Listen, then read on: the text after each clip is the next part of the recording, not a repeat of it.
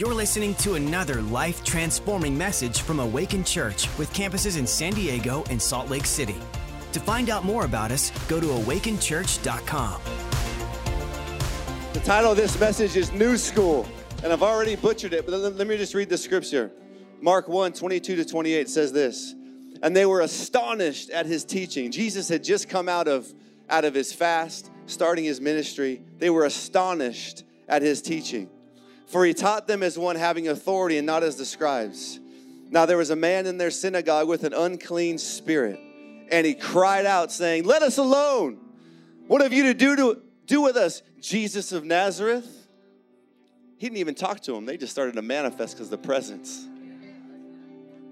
Did you come to destroy us? I like that question because in 1 John 3:8, the Bible says that Jesus came to destroy the works of the devil. So Jesus could have said, "Yep, I did come to destroy you.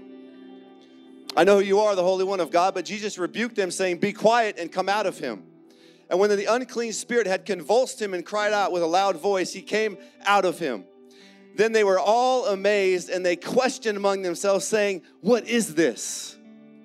Some of you might be your first time here, and you're thinking, "What is this?" First time I came here and this happened, I was like, "What is this?" And then it says, "What new doctrine is this?" What new doctrine is this? The title of this message is New School. What new doctrine is this? For with authority he commands even the unclean spirits, and they obey him. The truth is, this wasn't a new doctrine to Jesus. It was a new doctrine to them. Jesus is the Ancient of Days. He's the beginning and the end. He's the first and the last. He was slain before the foundation of the world.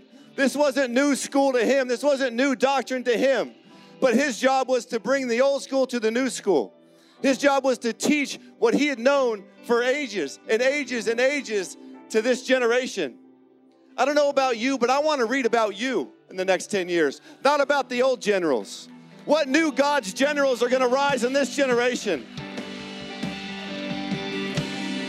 What new school, new covenant, spirit-filled believers are going to rise in this generation?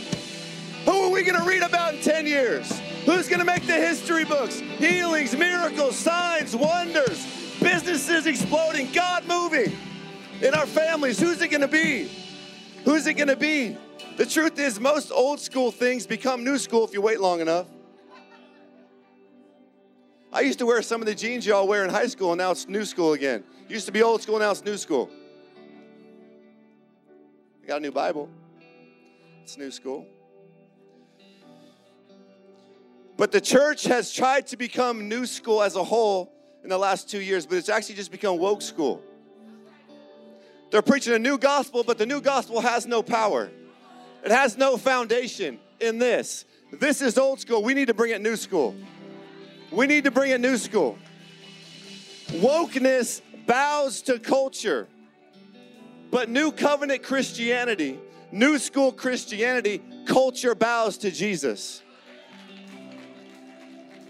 We will never bow to culture. We will only bow to Jesus Christ, our Lord and our Savior. Come on, he has the greatest name. Bible says at the mention of the name of Jesus, every tongue will confess and every knee will bow to the name of Jesus. If you want to experience heaven on earth, the greatest thing you can do is bow your knee to the King of Kings and the Lord of Lords. Do it now. Don't wait till the next life. One day, the Bible says, every knee would bow. Do it now. Experience him now. Heaven on earth. Do it now. Bible says everything with a name will bow. Cancer is a name. Demons have a name. Fear is a name. Anxiety is a name. Addiction is a name. Depression is a name. Perversion is a name. Witchcraft is a name. So in the name of Jesus, right now, I command fear, anxiety, suicide, depression, despair, pornography, addiction. Bow your knee to the name of Jesus now. In Jesus' name, release the people of God. Release fear, you must go. Anxiety must go. Devil, you must go. I loose your hold. Spirit of witchcraft, get off people. Control, get off people. In Jesus' name. Every disease and sickness and pain has a name. It all has to bow. It all has to bow. Jesus says, our Father who art in heaven, hallowed be your name. Thy kingdom come, thy will be done on earth as it is in heaven.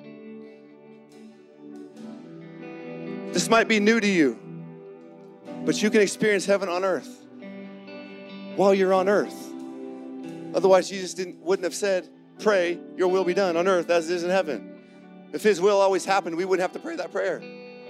But since his will doesn't always happen, we got to pray that prayer. If we don't pray that prayer, and we just think that everything that happens is God's will, wokeness, you're going to stay bound, you're going to stay sick, you're going to stay a mess. We got to pray. We got to declare. We got to believe. Do you know 1 John 4:17 says, as he is, Jesus, so are we in this life.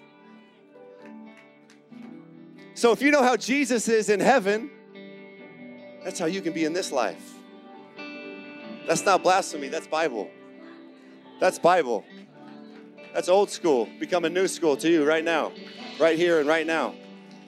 2 Peter says that we've been given exceedingly great and precious promises, that through these you may be partakers of a divine nature. Come on, New School Christianity takes part in divinity on earth. Not because you're a God, but you got God in you. You got God in you. Acts 1:8 says you shall receive power when the Holy Spirit comes upon you. If you don't have any power right now, why don't you just lift your hands? Why don't you just turn your palms towards heaven? Turn your palms towards heaven. Father, right now I thank you for power. Lord, I thank you for power. Lord, I thank you for baptizing people with the Holy Ghost and power and fire right now. Evidence of speaking in tongues. Father, right now, power, let it fall. Power, power. Jesus, baptize people with power, as it says in your word. Just receive that. Just receive that. At men's prayer on Tuesday, about 10 dudes receive power. Baptism of the Holy Ghost. Romans 8:11 says the same Spirit that rose Jesus from the dead lives in you and lives in me. That's New School Christianity. That's new covenant believers. He lives in you and he lives in me. And this may be new to you, but it ain't new to him. He's been around. The Holy Spirit was there. He was hovering in the beginning. He was part of the creation. It ain't new to him. Every sickness and every disease, he healed when Jesus was on the earth. Same Holy Ghost that rose him from the dead, that's the same Holy Ghost. Jesus did what he did as a man filled with the Holy Ghost. He left his divinity and then he got filled with power. He got filled with the Holy Spirit. That's why you and I can do what he did and greater things. Why? Because we are men and women filled with the Holy Spirit. If you had to be a God to do miracles, we wouldn't have a chance. But because he did it as a man, he gave us a chance. And then he fills us with power. 100% man filled with 100% God. That's what we are. God is a healer. That's my only point tonight. God is a healer. God is a healer.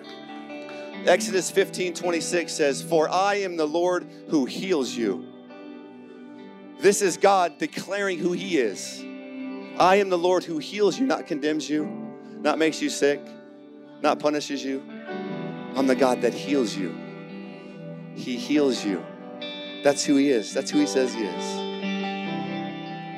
He's not the God that allows you to get sick. He's not the God that makes you sick. He's the God that heals you. He's our Father. I'm a father. If I made my kids sick on purpose, I'd be put in jail. Yet we think God makes us sick to teach us a lesson. hear it from some of the biggest churches in the world saying, God did this to you to teach you a lesson. If his will was for you to get sick, then you couldn't go to the doctor. You couldn't take medication because you'd be against his will. You'd be in sin. And if you thought that that was his will for you to be sick, when was it over? When would it be over? How would you know when it's over? When is it okay for me to be better, Lord? When is my lesson fully learned, Lord? That's not the will of God. He is the God that healeth you. He is the God that healeth you. Sickness and disease is a result of the fall, not a result of God. Acts 10:38 says how God anointed Jesus of Nazareth with the Holy Spirit and with power, who went around doing good and healing all who were oppressed by the devil, not oppressed by God. Why would God oppress you and then send his only son to die to heal you? But that's what people think. That's woke school. I don't even know what that is. It's not Bible. And Jesus never prayed this prayer. Sorry, I can't help you on earth, but wait till you get to heaven, you'll be healed. He never prayed that prayer. You know what he said? Be healed. Be free. What do you want? Be healed. Be free. Last two scriptures, and then we're going to pray.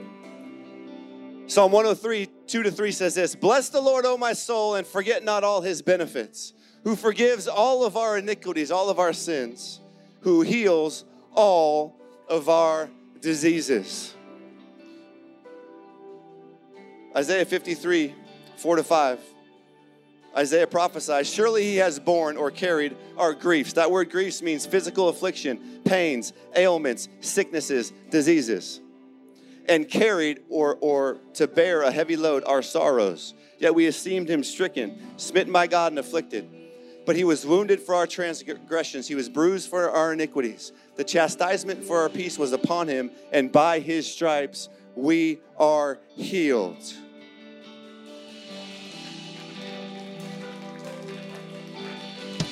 In case you don't know this, before Jesus went to the cross, he went to the whipping post, and he was beaten, and he was slashed, and by his stripes, that's what they're talking about, we are healed. Isaiah is prophesying 700 years before Jesus comes.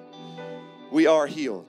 Both of those scriptures talk about forgiveness of sins and healing of our bodies, healing of our diseases. We've done a great job as a church of explaining salvation. None of us doubt when someone comes down to the front and they pray the prayer that salvation comes to them. But a lot of us doubt that we can be healed.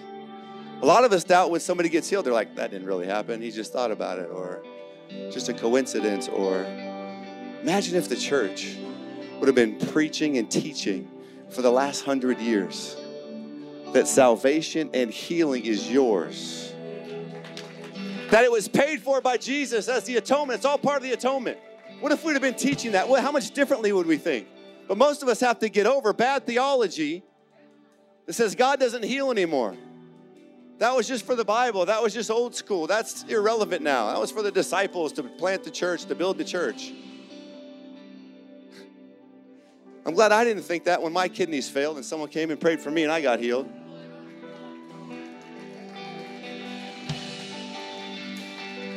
You can't tell me healing doesn't work because I already got healed. Too late.